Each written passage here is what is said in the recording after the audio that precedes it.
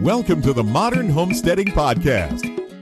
We have allowed ourselves to become so disconnected and ignorant about something that is as intimate as the food that we eat. Be prepared to grow your own for victory. God said, I need somebody strong enough to clear trees and heave bales, yet gentle enough to yean lambs and wean pigs and tend the pink-combed pullets who will stop his mower for an hour to splint the broken leg of a meadowlark. So God made a farmer. Hello and welcome to the Modern Homesteading Podcast. I'm your host, Harold Thornbrough. Glad you're joining me today, and this is episode 116. March 2nd, 2019, and today we're going to talk about heating your home with firewood. I have a guest coming on, Kerry Brown. He's going to share with us, and we're going to discuss the basics of getting started heating your home with firewood. And we would talk about it from the point of view, even if your home doesn't currently have a wood stove. So we'll look into that a little bit about how to get your home set up with one. Before we jump into all that, though, let's have a few homestead updates. I tell you what, the days are getting longer, so the quail have really started laying eggs more consistently. I'm pretty happy about that. We never stopped laying completely, but it definitely slowed down to almost a stop there through the winter. So we're happy to be seeing that pick back up. Lots of water around here. It rains so much, then we get snow, and then it would freeze, and then it would rain some more, and just water standing everywhere.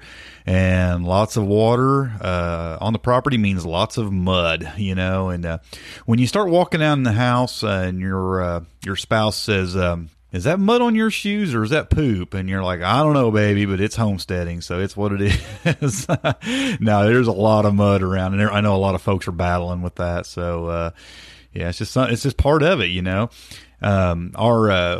last couple episodes I've talked about ear mites in one of my rabbits, and that's completely healed up now. He's looking really good. Just wait, the fur's a little slow on growing back up where he scratched a lot of his fur off, but he looks a lot better and hopping around and being a lot happier. So I got that taken care of. I'm really glad.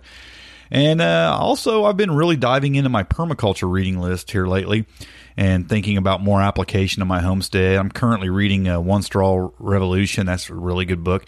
There's some really great permaculture books out there, and there's just so much to gain. You guys know how I feel about permaculture. It's become a really huge part of my homestead. So it's, this downtime when the weather's not been great all winter, and there's not a lot you can do. You can go out and hang out in the greenhouse a little bit or do a little growing indoors, but it's a great time to really break out the reading list and start going through some of them books that you've been wanting to check out.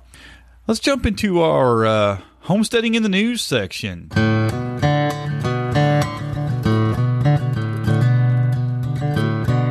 All right, homesteading in the news. Just tell you about a couple articles that caught my eye. This first one is called Permaculture 101, March 5th at Thompson Free Library. And the reason I bring this up, what this is a guy and a gal that are teaching permaculture, again, at a local library. Last week I had an article where there was some homesteading stuff going on in the library. This is permaculture, and I just thought it was really good. They'll be sharing their knowledge on how they've implemented permaculture on their properties, and both urban and rural. I think that's really fascinating. And they're just going to present basic instruction on how to get started and interact with the landscape around you and produce food, energy, shelter in a more sustainable way. Again, guys, I'm a big fan of permaculture. You know that. And anytime I'm seeing the news about permaculture being spread around, I'm just always excited about it. And I just want to share that article with you just to show you that it's becoming pretty mainstream. I mean, folks are really starting to buy into the concepts. They're really starting to integrate permaculture into their homesteads, into their properties. And I think it's a good thing. I really, really do. So check that article out. I'll have a link in the show notes for that if you want to go look at that. But it just might give you an idea on what maybe you could do locally if you're into permaculture, or maybe that you could look for something like that in your area. So I think it's really good stuff. The second article I wanted to point out was one called Gardening Can Do What Medicine Only Tries to Mimic for Mental Health. And this was a really interesting article from the Telegraph, and ultimately they make the case that how great gardening is for your mental health, and how there's even some studies going on now exploring gardening as a treatment for mental health problems like depression and things like that. I think that's good. I know that when I spend time in the garden, I feel better.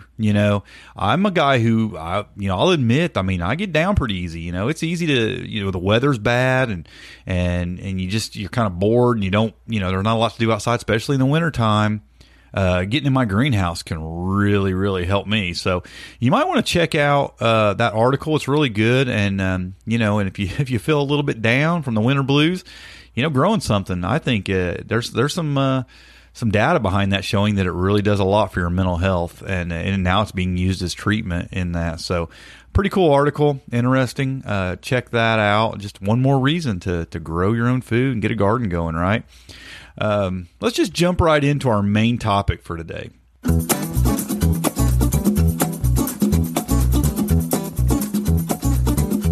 Today we're going to talk about heating your home with firewood with guest Kerry Brown. Kerry is not a professional installer or expert of wood stoves. He's just a homeowner with 10 years experience running a wood stove. He even goes on to say that chimney sweep companies, installers, local fire departments, they may be your best resources for safety questions.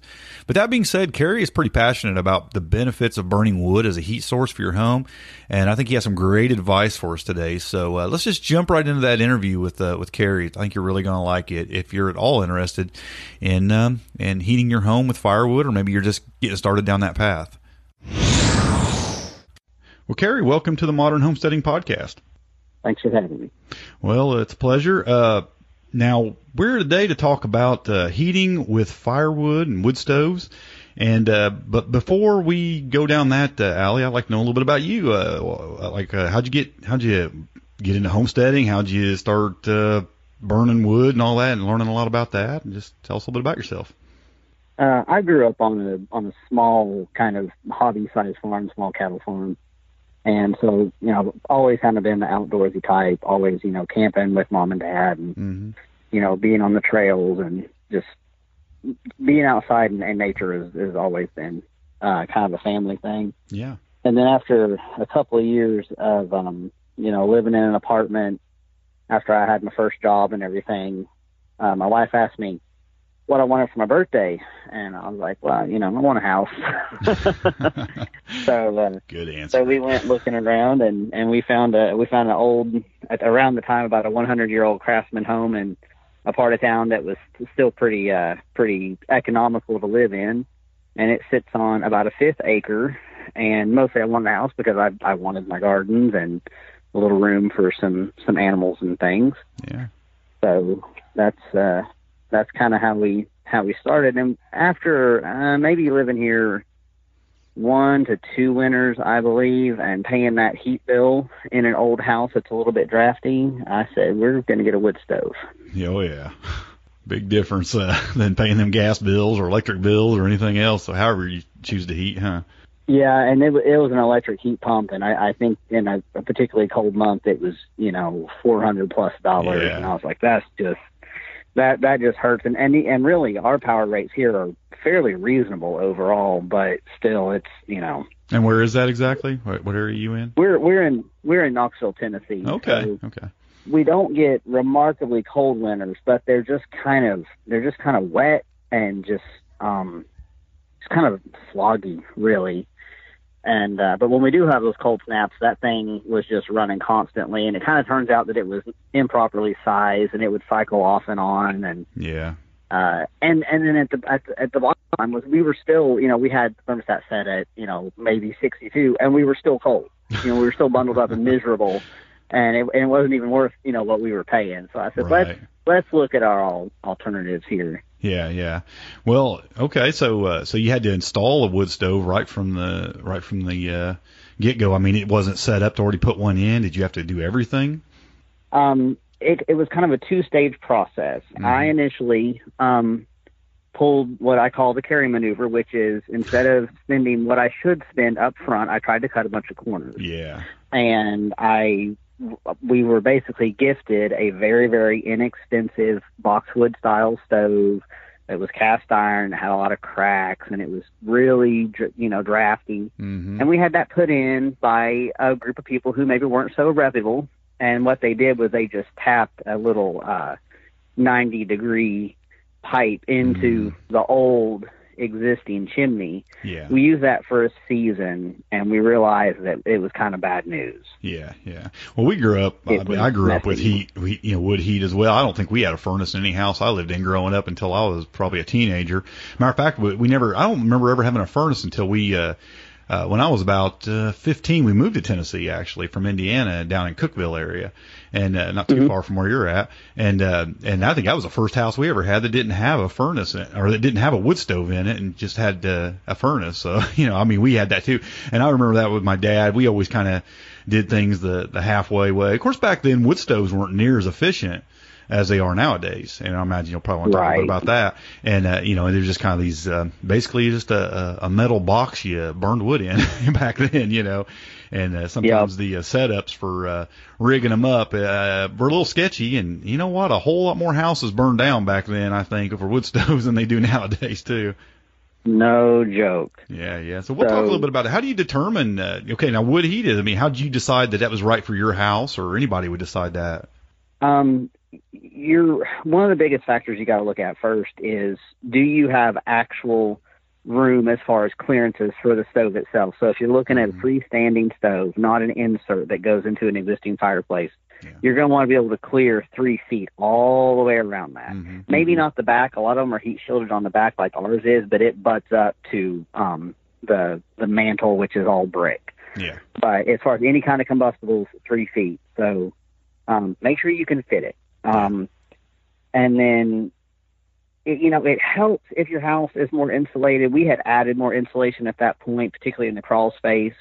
But, it's just like anything. If you have a real drafty house, it's still going to pull a draft. You're still going to feel, cold breezes. But mostly, I think when it comes to, making a decision on whether or not you want to go with wood heat, I think you have to be willing to accept some inconvenience. That's your trade-off.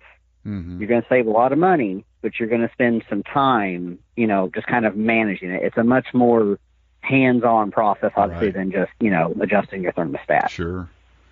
Yeah.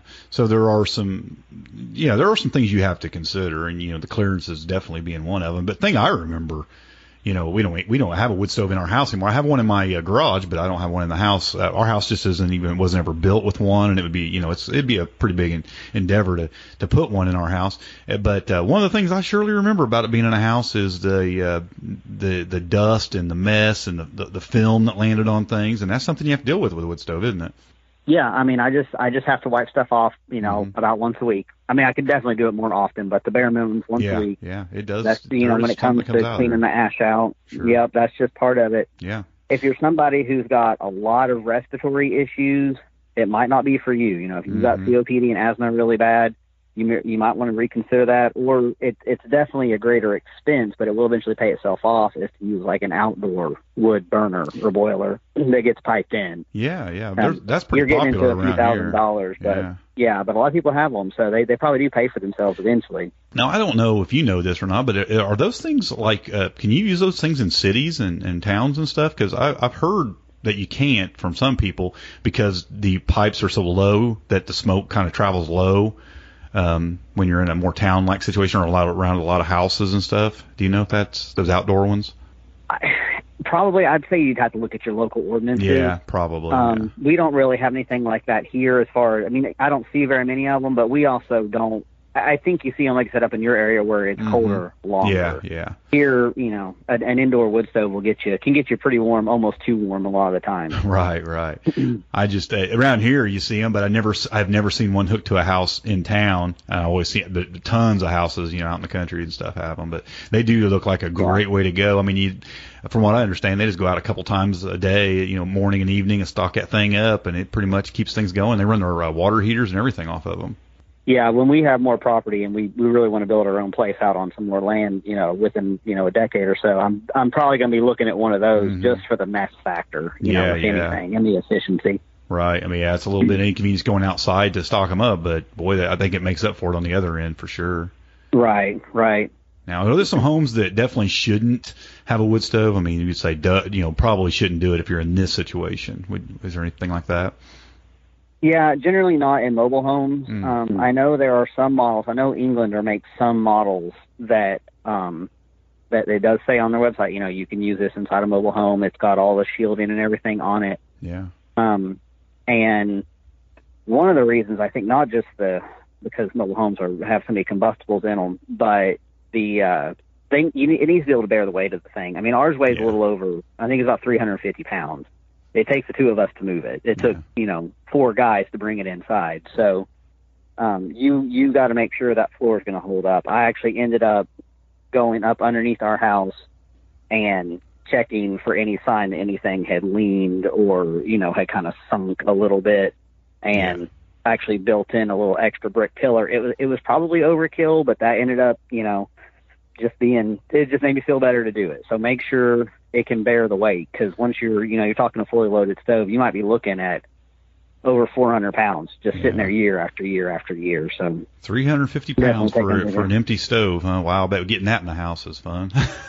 yeah, it's they're sturdy. The one we have now, I mentioned the cheap one that we started out with. We did one season with the cheap Danger Master 500 stove, and when we pulled that one out, we bought it's the NC13 version, which is a smaller version of the I want to say it's England's Wood Stove Works is the name of the manufacturer. They're real popular. They're your more economical brand, but they're still really well made.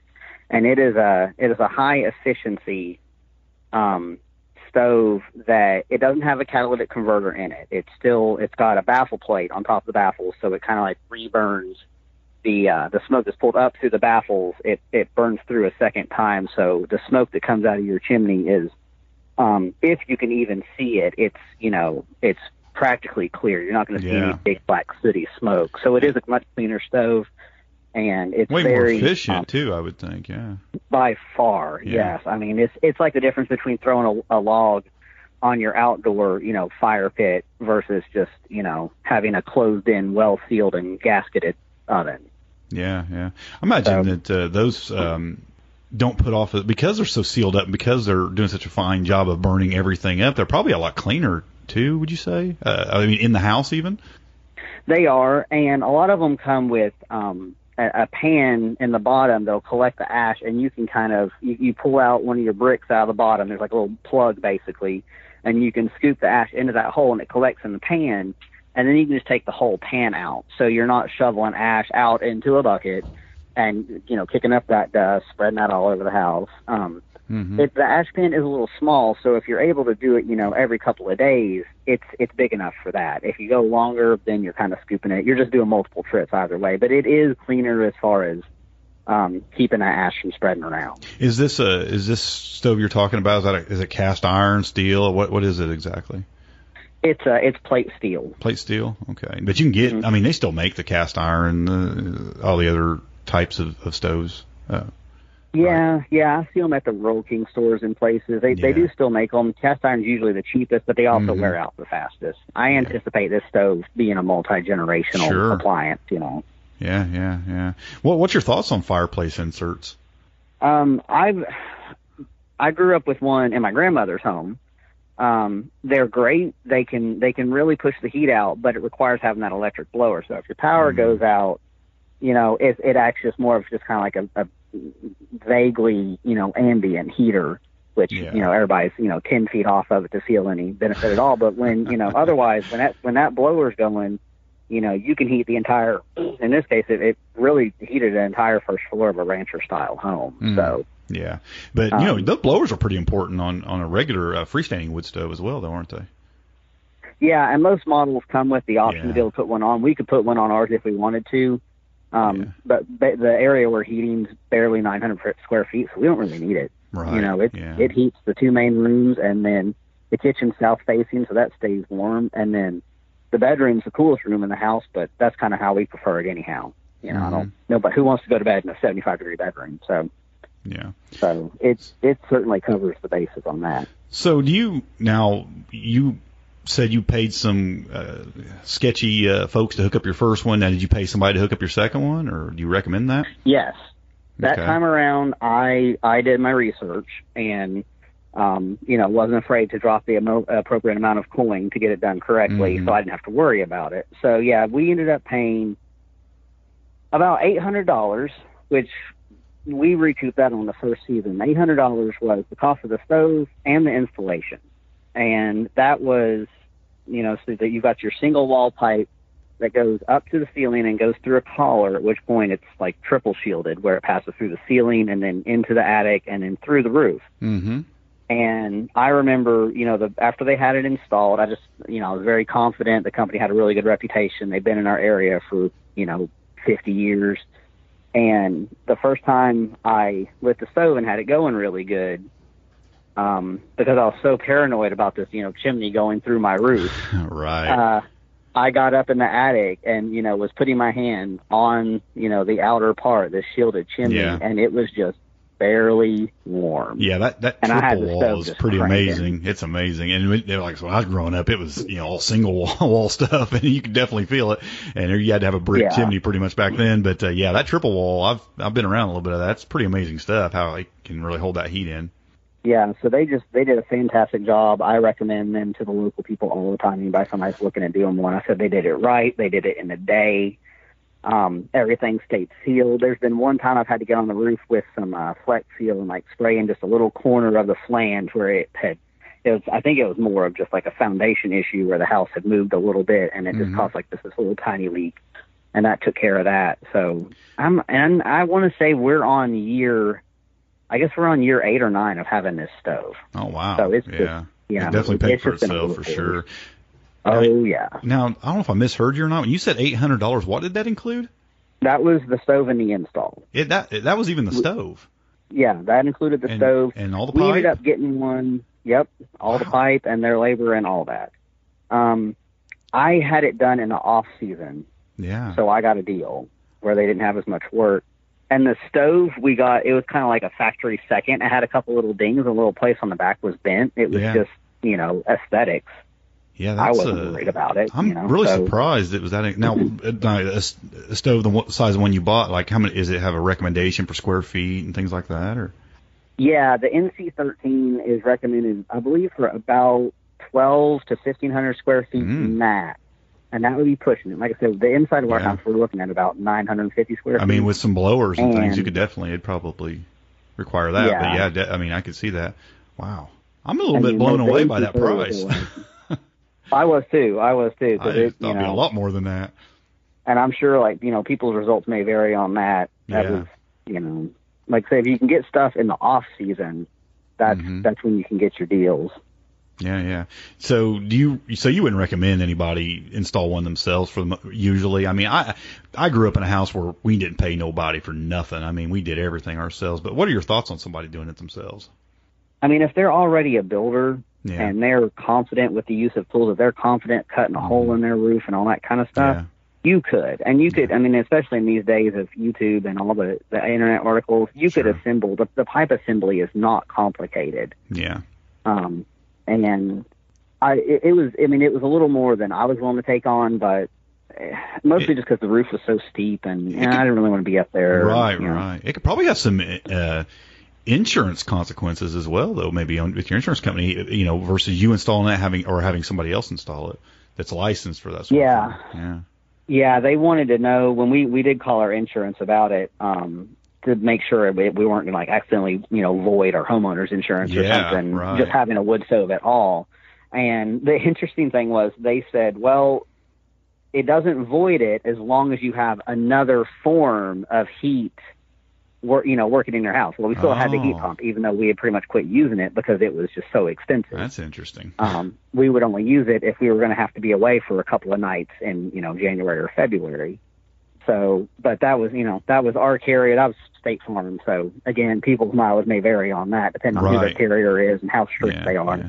But there's a lot to consider. I mean, the clearances you mentioned earlier, the weight for the floor, the shielding around the pipes and things like that. There's a lot to consider when you're installing one. If you don't know what you're doing, it's definitely recommended. I think it's smart to say, get somebody to do that if you're just unsure about any part of it.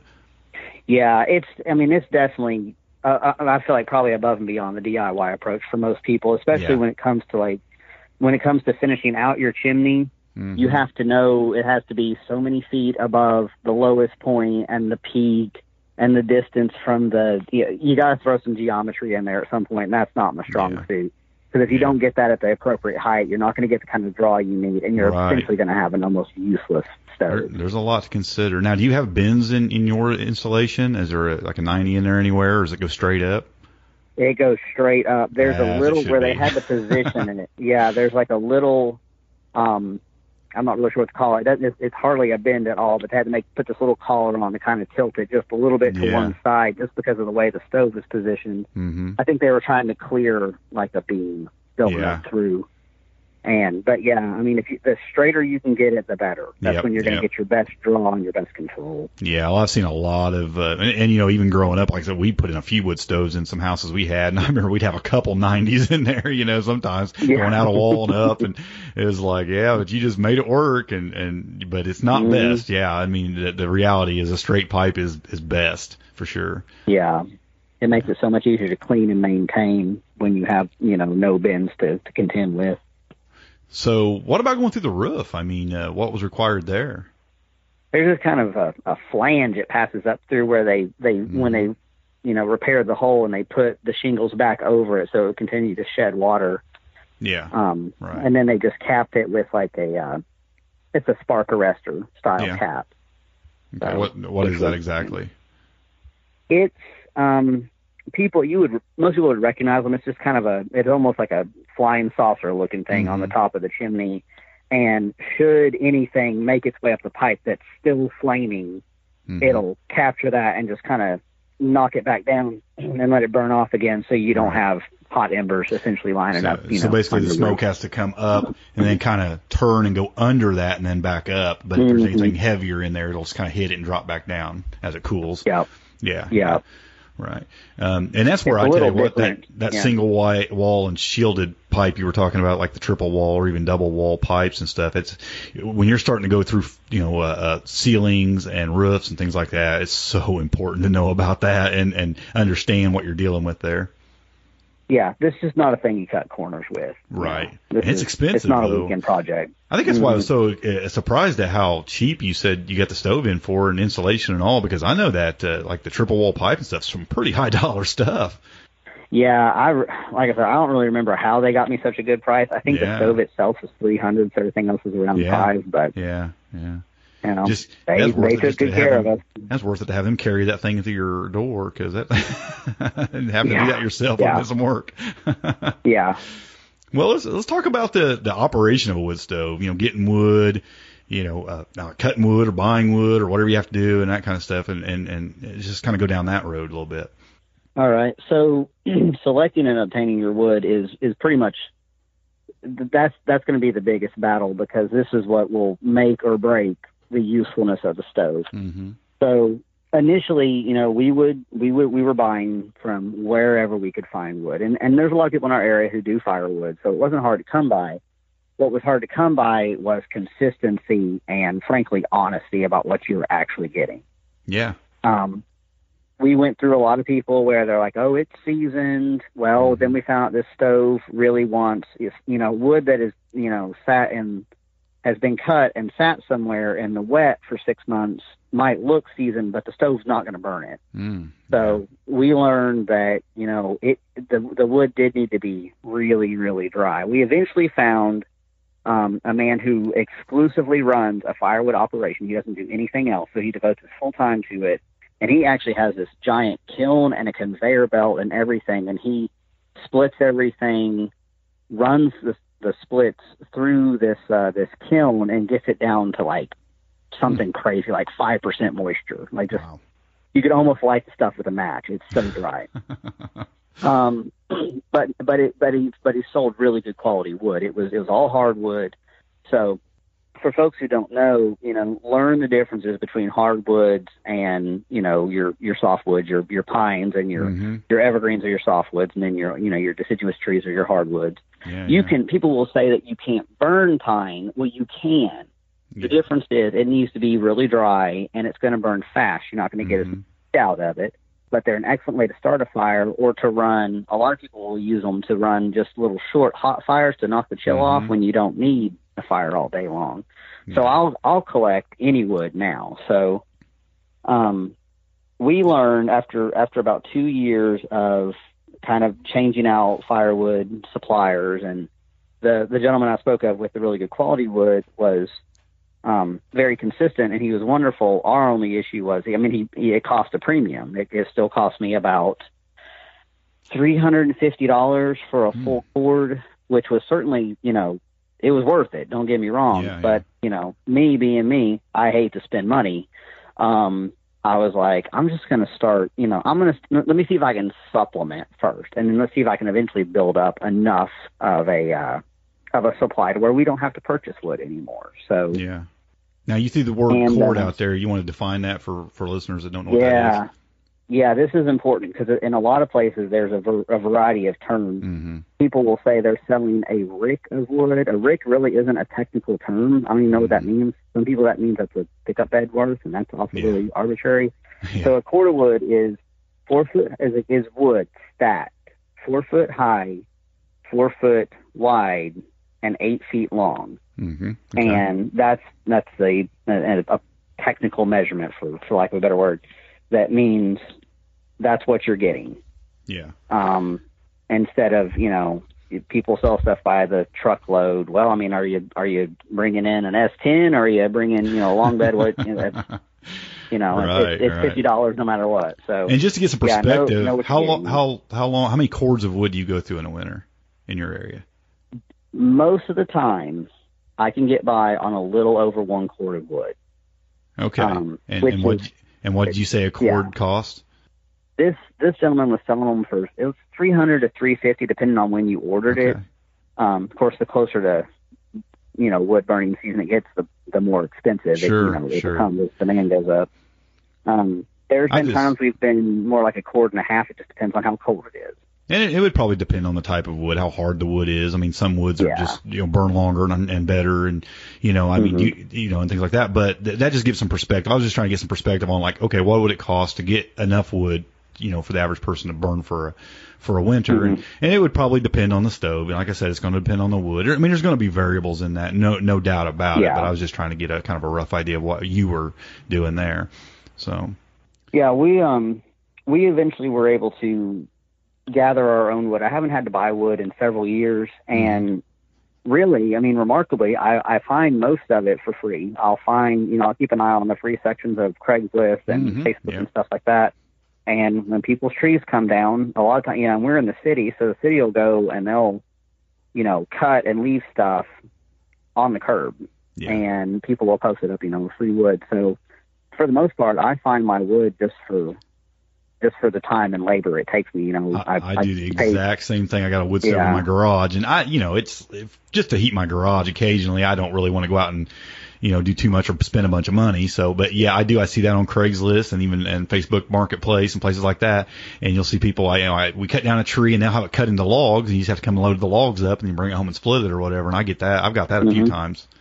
Yeah, that's really the way to go. In fact, enough people around here are doing it that, me and some other fella have pulled up, to the wood pile at the same time, and we're like, well, can we split it? Can we each take a little bit, because we've spent our time coming out here. So firewood does not last long around here. I think a lot of people are kind of making that switch. So you go out and find wood that's been freshly cut, and you bring it home. What's the process after that? What do you do to get it ready to burn in your stove? So I'll start with, I'll go ahead and cut it into log size. So I try to aim for about 16-inch long logs. That way I can stack it fairly neatly. I just stack it on my driveway. I've got a long driveway that runs from the road all the way back to our garage. And it's paved, and it's a few inches higher than the yard. So it's more or less, I'm getting it up off the ground. It's not get some drainage there, Yeah, and I'll just I'll stack that up, and then I pretty much just let everything sit there over the summer. I don't, unless I'm collecting it and just cutting it to size, I don't even mess with it over the summer because it's too hot and too miserable. So as soon as it starts to cool off, I'll get out there Nowadays I use them all. I learned how to split with a splitting maul. I have used like a foot pump style split. I've used a really inexpensive electric hydraulic splitter. But I found that if you're able and you can learn to split by hand, it's faster than any of those. Yeah. And it heats you twice, right? That is accurate. That is really, really accurate. So yeah, when it's more pleasant and kind of late September, I just go out there and I'll spend about an hour or two, and I'll get a bunch of stuff split, and then I go ahead and I've got room in my garage. I stack it in my garage where it'll stay dry. And I've got just enough room in that garage to fit about 2 cords in there. So I try to always have that cord kind of in reserve that I rotate back in. Yeah. Okay. Do you have some favorite woods that you like to burn the most, or split and handle, and just get, like, you see them pop up on Craigslist or something, you're like, oh yeah, I've been going after that. You got a favorite? Any of the oaks are really, you're going to get your most, BTUs out of those. Yeah. I'm not real picky about wood types. I'll collect anything. I'll try not to collect like too much pine just because I don't want to take up too much room in place of other wood. But I'll go for anything. But I'll tell you my least favorite that I've discovered that I will actually avoid at all costs is there's a lot of sweet gum trees around here, and a lot of them are getting to the age where they're dying. They'll live to about 50 years, and then they fall over, and people cut them up. Oh my gosh, I don't know what it is about these trees, but they have like their grain is spiral. It doesn't split out like a spider web. It's like you do this and it does not split with anything. I have hit it with the sharpest, heaviest maul I could muster, and the maul bounced off and went flying into the neighbor's yard. Wow. And I took that log and I called it a bad name, and I threw it out in the chicken yard for the chickens to sit on. And that was like 5 years ago, and that log's still out there. It won't die. It's it's just there.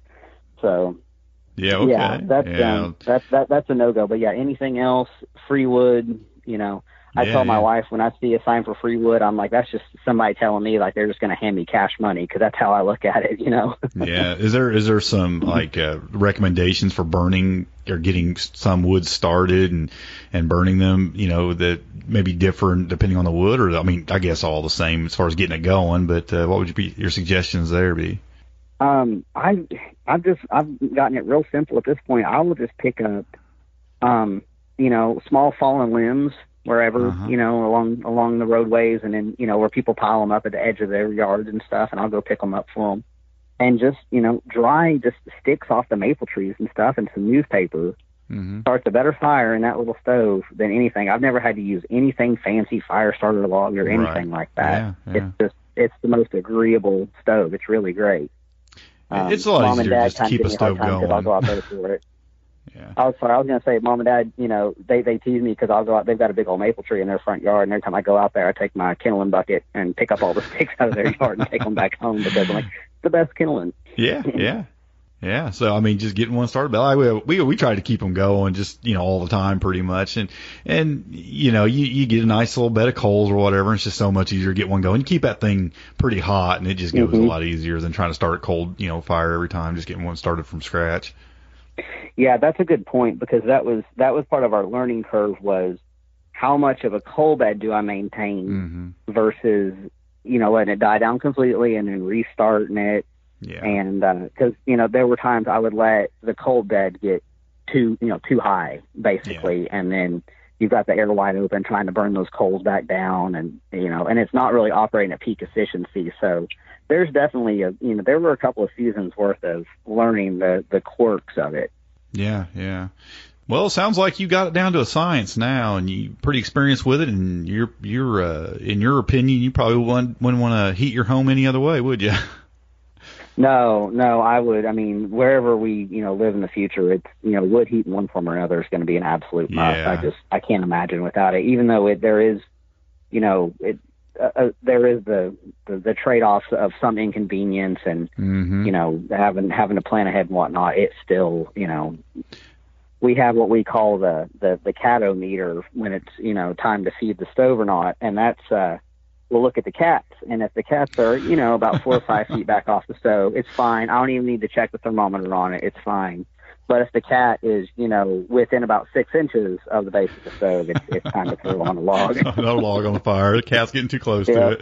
Yeah, there you go. I think folks' biggest concern with wood stove, I mean, of course, it's the labor aspect of it, but homesteaders mostly don't care about that. I mean, they're a working type of people, and it's not that. I think the biggest issue people have with wood stoves is their safety concerns. So let's talk about that for a minute. Is burning with wood safe?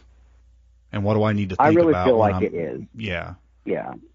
If you have had it properly installed, if you have your fire extinguisher handy, your smoke and your CO carbon monoxide alarms, have all those in place. That's a must. I got to the point where I was afraid to leave it burning if we were going to be away, if we were going to go out to dinner or something. And now, as long as I know that it's in a state of burn where it's not going to get hotter, it's only going to cool, I have no trouble at all leaving the house, just shutting the air all the way down and leaving the house and knowing that it'll be warm when we come back, and, I'll have some coals and I can kind of get it started again.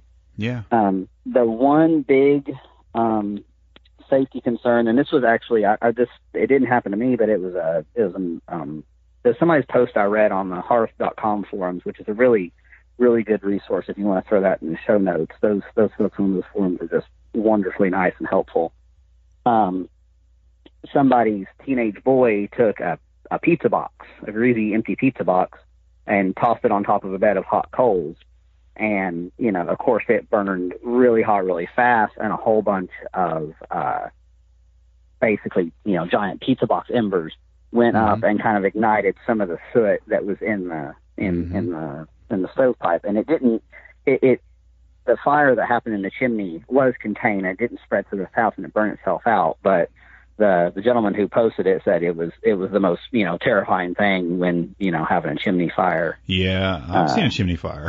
I've had one. We have one at my mom and dad's, and it's nothing to joke about. It's very aggressive sounding for sure when it happens. It's a rumble, isn't it? Yeah. Yeah, you get this surging rumble. It's crazy. Yeah, it's very. Yeah, it actually scares you. It makes you nervous, and you feel kind of helpless. And there's not a whole lot you can do other than just kind of wait for it to go out. Go outside and you see if any sign of your roof being on fire, and otherwise you're. Yeah. I mean, certainly call for the fire department just in case. Yeah. But yeah, I've had one time where I got sidetracked and I left the air open, and it got too hot. It did not catch the chimney on fire, but the stove itself had gotten so hot that I just had to stand there and just watch it. And I just felt like, if you're a scatterbrained person, be disciplined. Like, don't start something and walk away. And I'm scatterbrained. I'll try to do too many things at one time. And it took that one time of it getting too hot and scaring me that I was like, I'm not going to do that again, A lot of the danger with wood stoves, and especially fireplaces, or you get this open door or open front end where things fly out and can cause some problems. So that's could be an issue too, I think, with safety. So you want to keep things closed up as best as you can. Yeah, and if you're going to use a fireplace, use your screens.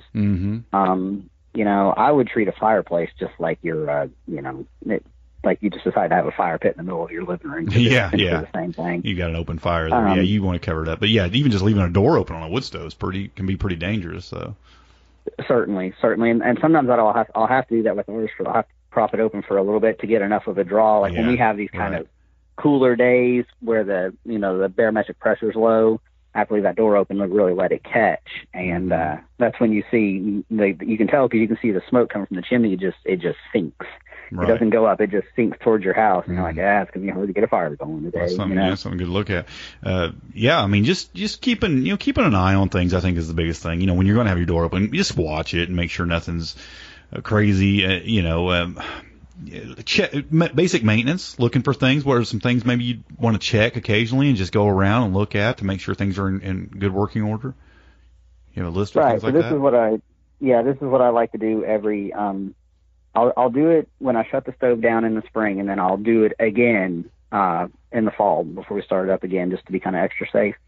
And the safest stove is one where you can control the air, which means any of the air gaps, like where the pipe fits into the top of the stove or the back, wherever it goes in, make sure that's tight. There's cement that you can get from Ace and any place like that, where you can just kind of pipe it in around, and you can just I just take an old butter knife and just spread it in. You can fill all those cracks. Yeah. I redo that every year.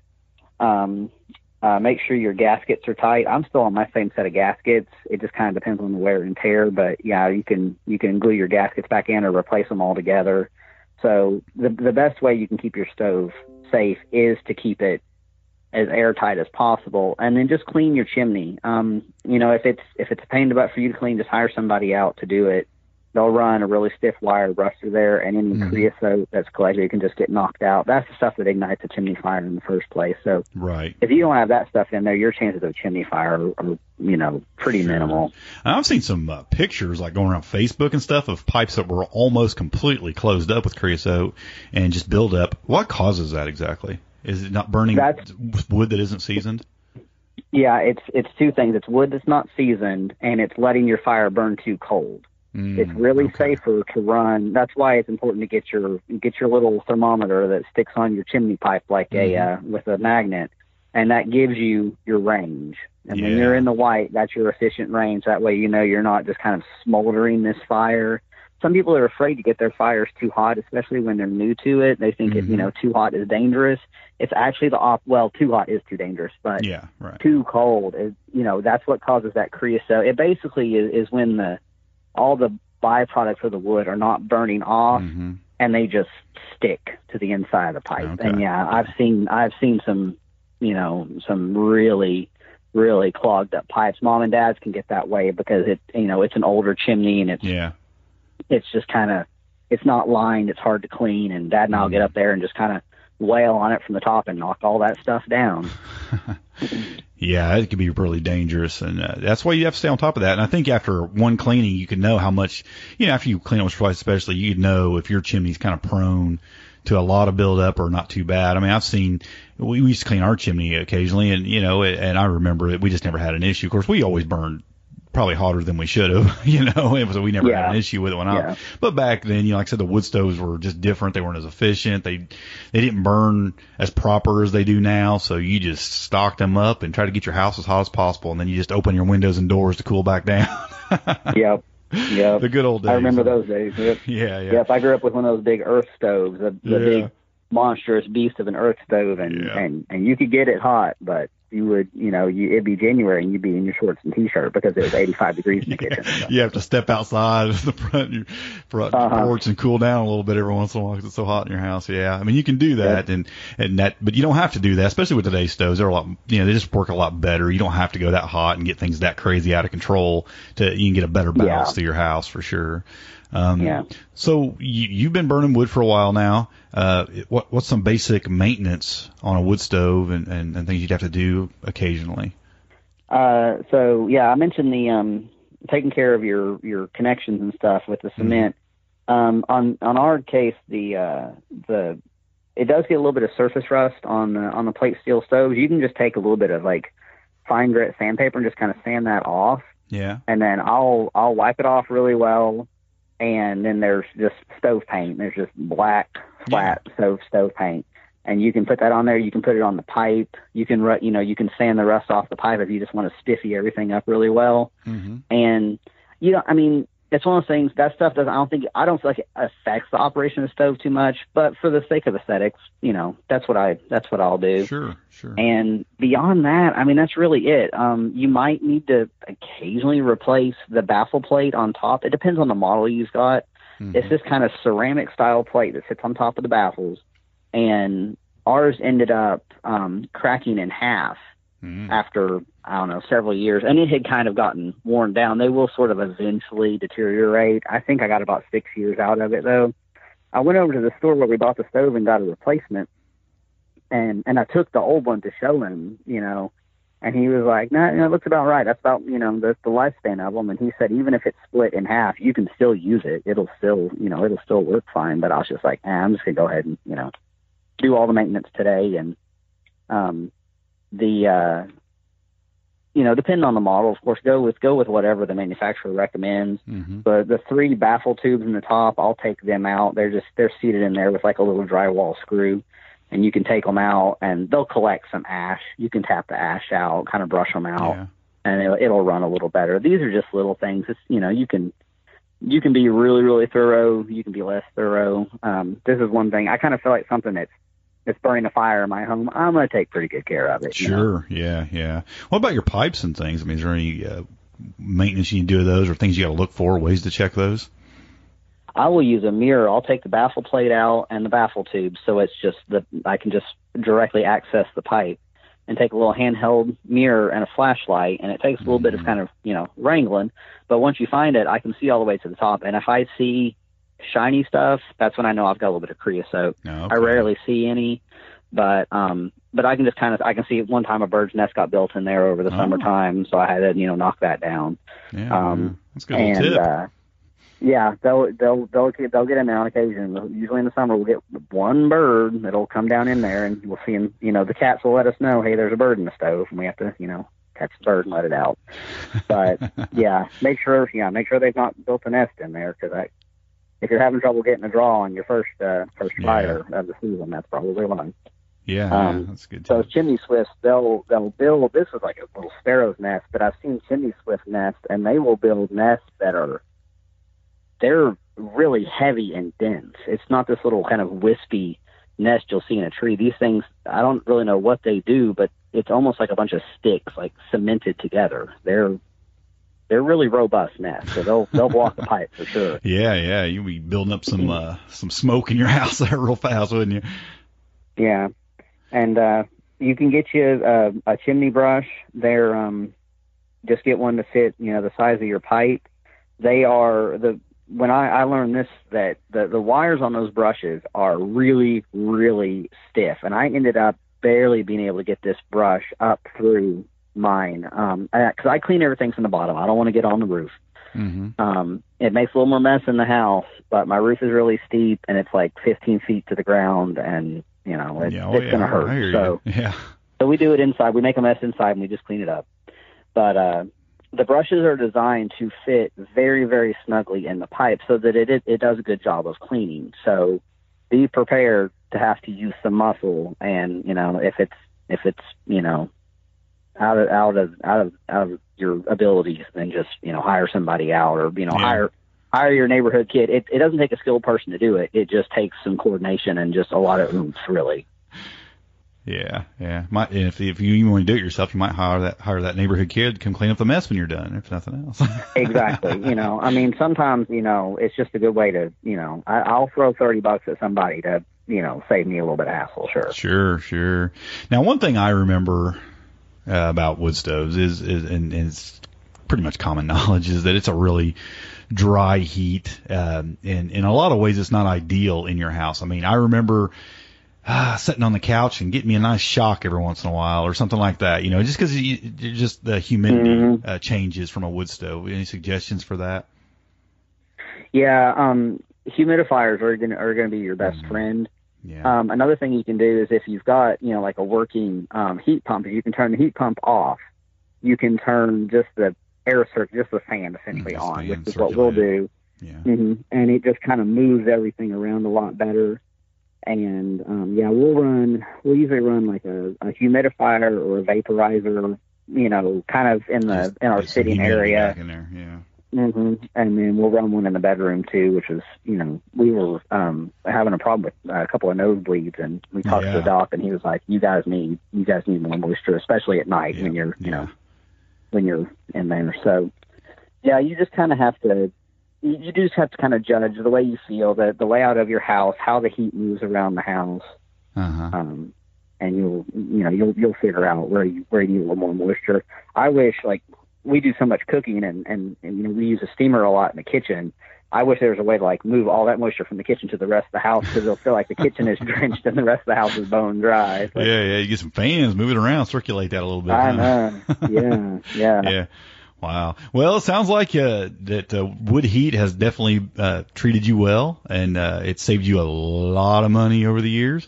And Yes, I mean, absolutely. you just recommend it for a lot of situations, obviously. So it sounds like that you've got a lot of things figured out on it. But we do want to clarify, you're not a professional at any of this. I mean, you're just a guy who loves burning wood and realizes the benefits of it, right? Yeah. Yeah, I'm just a homeowner that's gone through, some of the learning curve. Yeah. And I just wanted to pass along a little bit of what I had learned. It sounds like a lot, and it sounds a little bit intimidating, but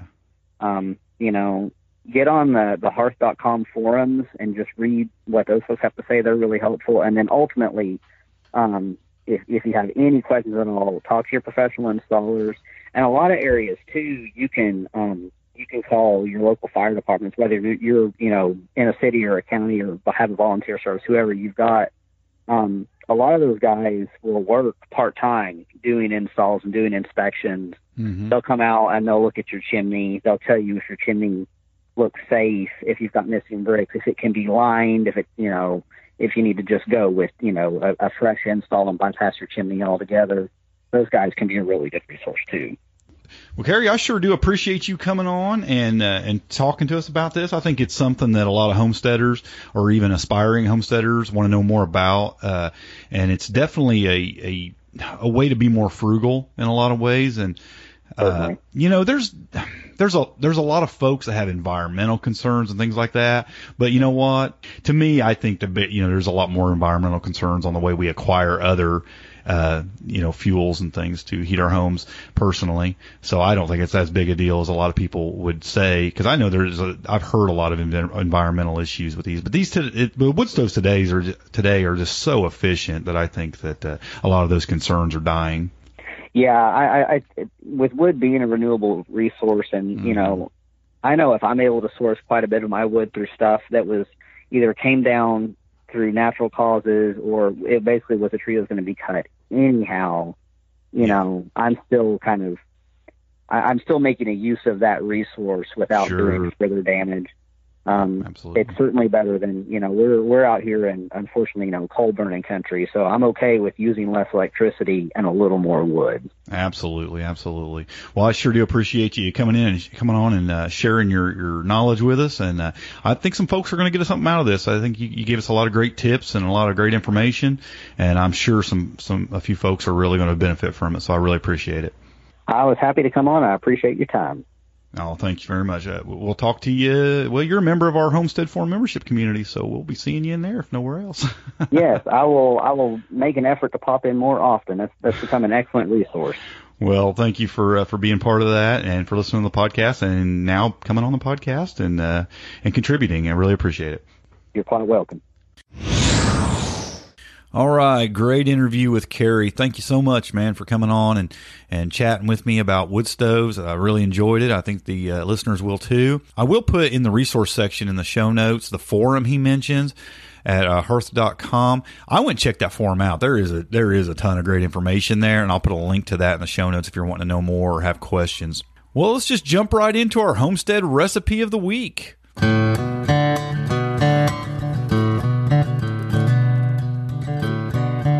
This week's recipe comes in from Megan on Instagram as AuntieMeg2005, and she's going to be giving us a recipe for a quiche that can be made from the overabundance of our homesteads. Hello, Small Town Homestead.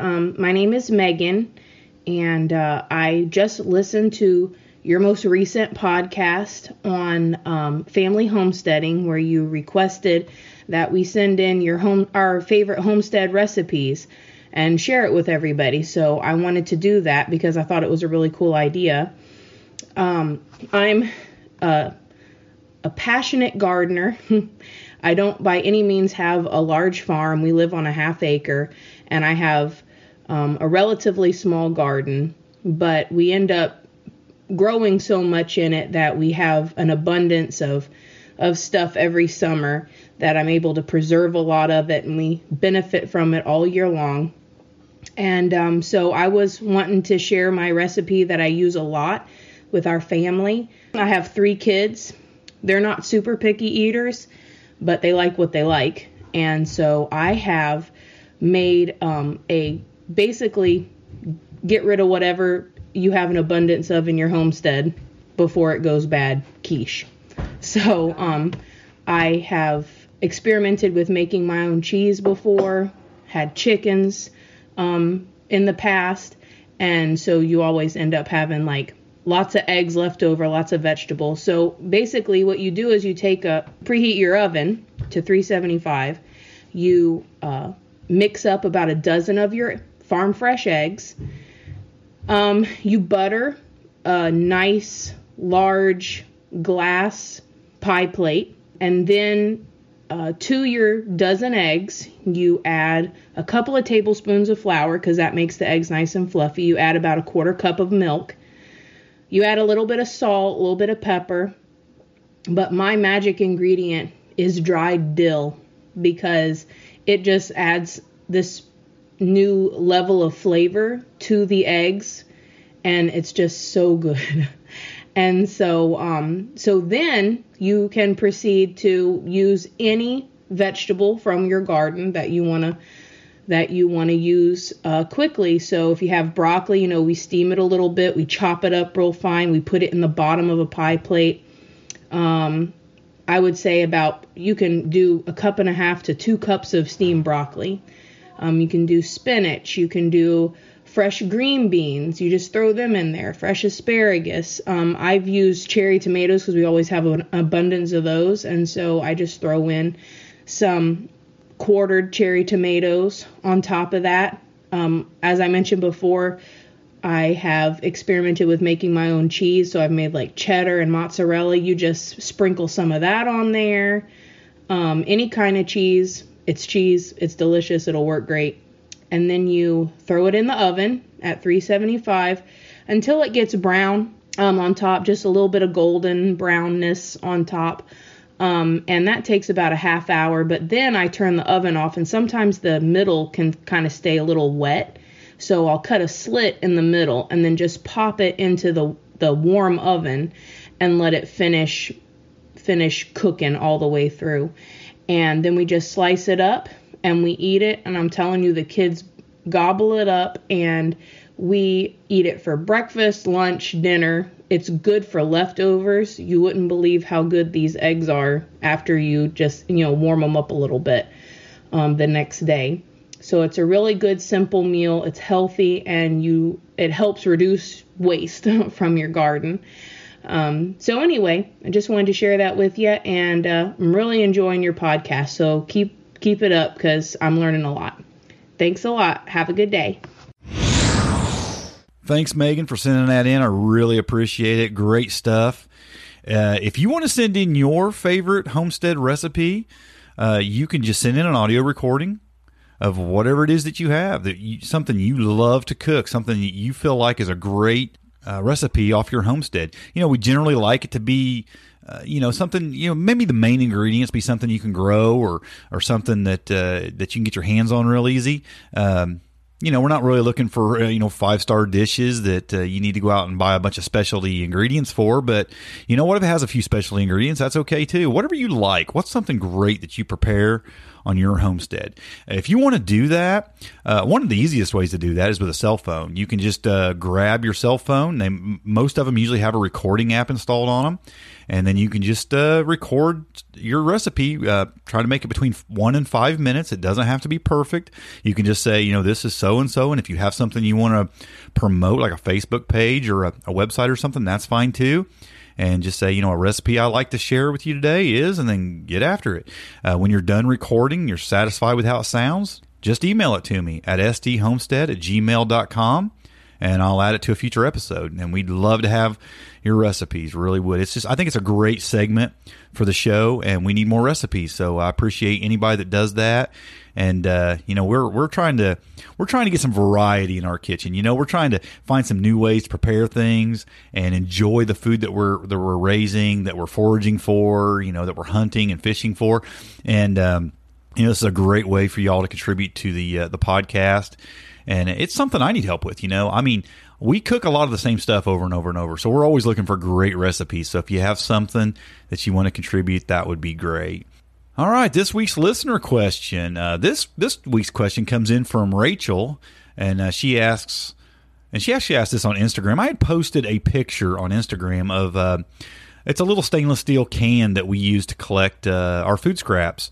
And it's got like a charcoal filter in the top of it. And, it's a pretty handy little thing. I love it. We just fill that thing up, and about once, maybe twice a week, we'll take it out and put it in the compost bin, our scraps. And it's just a good way to collect the scraps. You don't feel like, going out to the compost bin after every meal. So we can collect them in that. It doesn't put off any odor. It seals it up. Like I said, it's got the charcoal filter and stuff in it. Stainless steel, so it washes real easy. And I really like it. And when I posted that, she asked me, what do you do with the kitchen scraps you collect for compost in winter? Now, a little background is she's in Michigan, and she says she can't even begin to get to her compost pile because of all the snow, right? So, I just, here's my answer. I told her I'd answer it on the podcast because I thought it was it's something a lot of people wonder about. What do I do in the wintertime? Now, you absolutely can keep a compost pile going in the wintertime. There's a lot of tricks to it, to keeping it hot and cooking and producing good compost for you all winter. I don't necessarily do that. You're asking what I do. Here's what I do. When the snow isn't piled up really high on the compost pile, I always keep a pretty good heavy layer of leaves just kind of surrounding the compost pile on top of the compost pile. And then I will just go back and kind of dig those leaves out of the center and put those scraps right in there and then push the leaves back over it. Now, this doesn't get a hot compost. I'm not turning it. Every once in a while, I'll turn it. I'll rake the leaves off, kind of flip it around, push the leaves back over it, and that will produce a little bit of heat. And I've even seen it steaming, so I know it puts off a little bit of heat, but I don't really try all that hard to do it.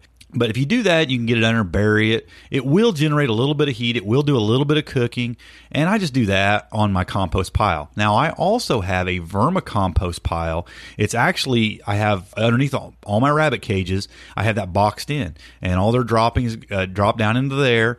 And there's a ton of worms in there. I've built a vermicompost system underneath their pens and their cages, and all that drops in there. So I'll throw a lot of food scraps and stuff in there occasionally, and the worms love that. So that kind of keeps it going there. And listen, nothing happens real quick in the winter around my homestead either. I'm in Indiana, you're in Michigan. I don't try to do it. I don't try to keep it really going strong in the wintertime. All I'm really trying to do is just keep that stuff going out of my kitchen, not in the trash can, not down the garbage disposal, but out into the compost. And, as soon as it starts warming up, that stuff will start cooking really good. I'll start turning it, and it won't take long at all. Just a few weeks, and we'll have some really good compost. And I always got compost left from the year before, so I'm not always trying to keep the thing going, full blast, full production all the time. I just want it to generate enough heat to kind of slowly get it to turn to compost. And it does that. It does. I went back out there right now and I raked the leaves back. That stuff's already starting to break down. It really does turn to compost even slowly, no matter if you turn it or not. So that's what I do. I don't go all out on it.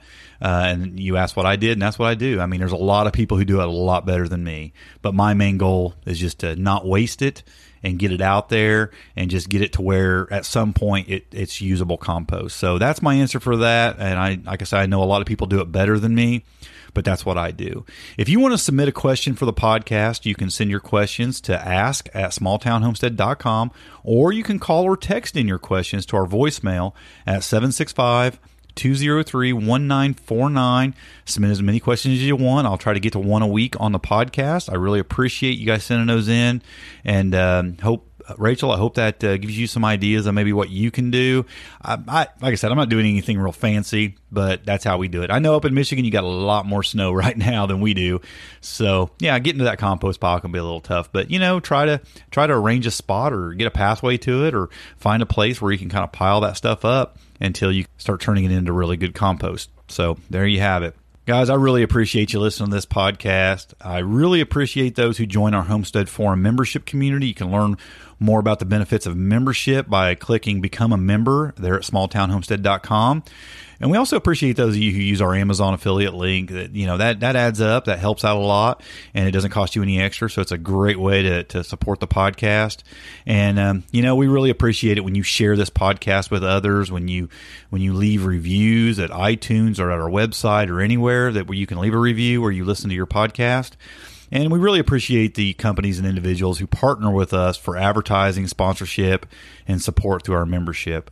Really appreciate that. So if you help out in any of those ways or want to, check that out. Really, really, really appreciate that.